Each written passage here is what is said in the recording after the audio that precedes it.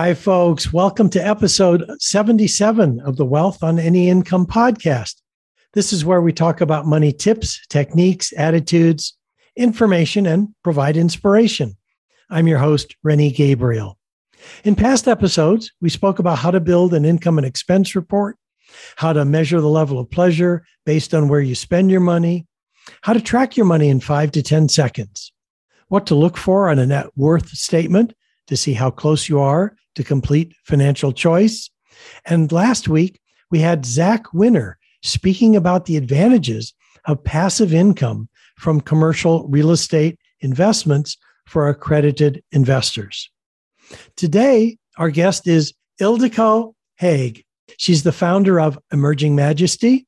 She's a spiritual teacher, certified Wealth on Any Income coach, and a Tapping to Wealth coach as well. She's a wife and the mom of 5 amazing children.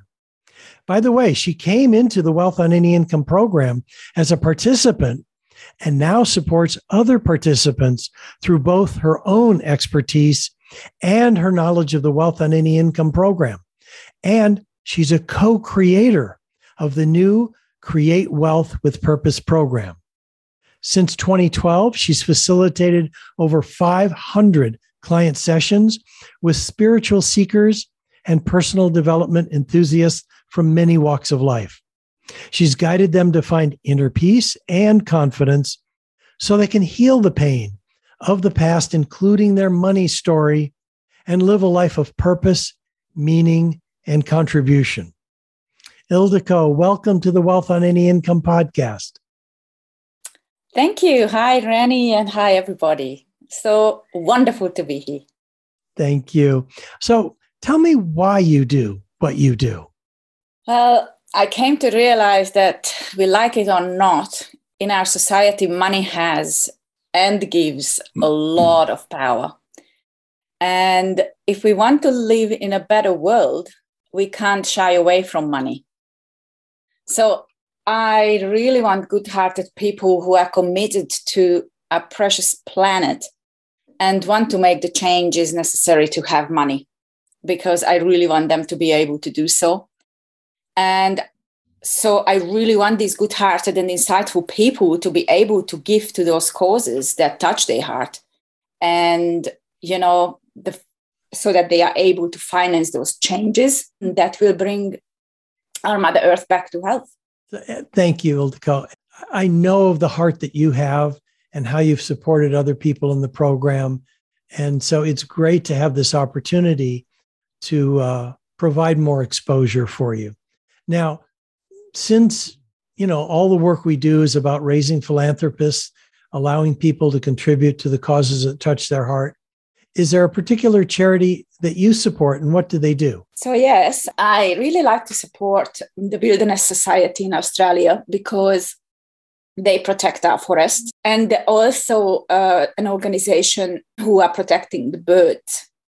So nature means a lot to me.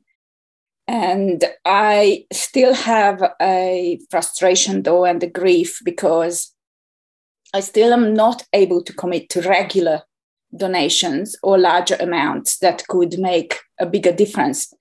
So I am on this journey with everybody, getting my finances to grow and stabilize so that I can commit to support these regulations a bit more reliably. Great. Thank you, Ildiko. And who would you say your target clients are? Well, in Wealth on Any Income, we help people who want to live a life of purpose and make a meaningful contribution. But often they feel stuck in the pain of money insecurity and inadequacy. So, you know how some people really try to give to charities and be philanthropic, but they just can't because they don't have enough resources or don't know how to manage and invest their money, and they really struggle with that. So we help those people. And it's funny too, because I was just on a call earlier and I realized that it doesn't matter what the income level is. It doesn't matter if someone is earning $50,000 a year, $500,000 a year, or $1 million a year. They can still be dealing with these very same issues that you're talking about. Personally, what would you say would have been your biggest fear or maybe failure, whether it was in your personal life or in business? Well, I wanted to talk about my biggest money failure. And that was when, due to a family emergency, we actually sold our home in 2002 during the beginning of a boom. Of course, at that time, we didn't know it was just the beginning because it was sort of unheard of before. And so we didn't reinvest our money because we had to go back to Hungary and take care of my mother-in-law. So we were hoping that by the time we come back, the prices would sort of crash and, the boom would be over and we could, again, just buy a home. And that's not what happened at all. Instead, the prices were going up and skyrocketing and continued to do so in the next 3 years. So by the time we actually were ready to buy a home, we could only afford in a much cheaper area. Yeah, so that was quite a bit of a failure on our part. So, I hear, real estate can be excellent and it does go through cycles. It can go down, but over the long term, it definitely does go up. What would you say your biggest insight was from that? Well, my biggest insight was that I really have to learn about money and its true nature and how to handle it, and definitely about how real estate, fluctuates, and also just generally how to relate to money in a much more balanced and empowering way and take it more seriously, really. I was just thinking of a funny comment when you talked about take it more seriously. For a comic, they really want to be funny. They've got to take it seriously. Which sounds funny, but we can be light about it. We can make fun of it, but the reality is we do have to be diligent and take it seriously. And what would you say are the typical feelings our clients, and the reason I say our clients, not just yours, because I share in this journey with you, what are the typical feelings they experience? So what we've noticed that they typically experience a lot of guilt and shame and anxiety around money, a lot of overwhelm, and sometimes even hopelessness. And we've noticed there is an underlying inner drive to help others, and it can sometimes even manifest at their own detriment because this tendency to give sometimes goes a little out of balance and people really try to give from an empty cup. Yes. And I have seen that occasionally, fortunately not too often, but because you can't pour from an empty cup. I'm not sure if I said it here or somewhere else, but the saddest thing is a broke philanthropist. What would you say are the common mistakes our prospects make? So this would be one of the mistakes that they do make sometimes. And I guess it's really connected to them not being aware of that principle that we teach that encourages people to pay themselves first. And sometimes they think they are doing that because maybe they heard about it, but they very often do it in a way that is actually not the correct way. And so it ends up not being super helpful. Another thing that we discovered with our prospects is that they tend to buy too many transformational programs. Mm-hmm. And so there is a tendency to become really overwhelmed or simply just not being able to assimilate the information. So transformation actually doesn't really happen. And they end up wasting a lot of their time, in this process of hopping from program to program and not allowing it to do its proper work. Yeah. And wasting their money too, and their time. That's both. Exactly right. So now we've worked very closely I was going to say, since you were a participant. Even after that, we've worked closely for the last 2 years creating a self-study program, which is based on the 9-step roadmap to complete financial choice and philanthropy. What do you think the benefit or the goal or the objective would be for the people who watch those videos or read the documents and use the workbooks? Do you have an example of how that may have turned out for someone? Yes, almost 2 years. Yes, so much happened in the last 2 years. Wow. Now, I really wanted your message to be received because people are suffering with their finances, and we didn't know at that time, that even COVID will come and finances will be even more problematic. Wow. So there are so many programs out there that are really not that helpful. And, some of them just don't go deep enough for real change to happen. And so the changes I see in my own life, and I'd like to talk about my own life because that's what I know best, Yeah. are actually very profound. And, even though maybe on the outside, for some people, it wouldn't look like maybe my bank account is not as hugely different.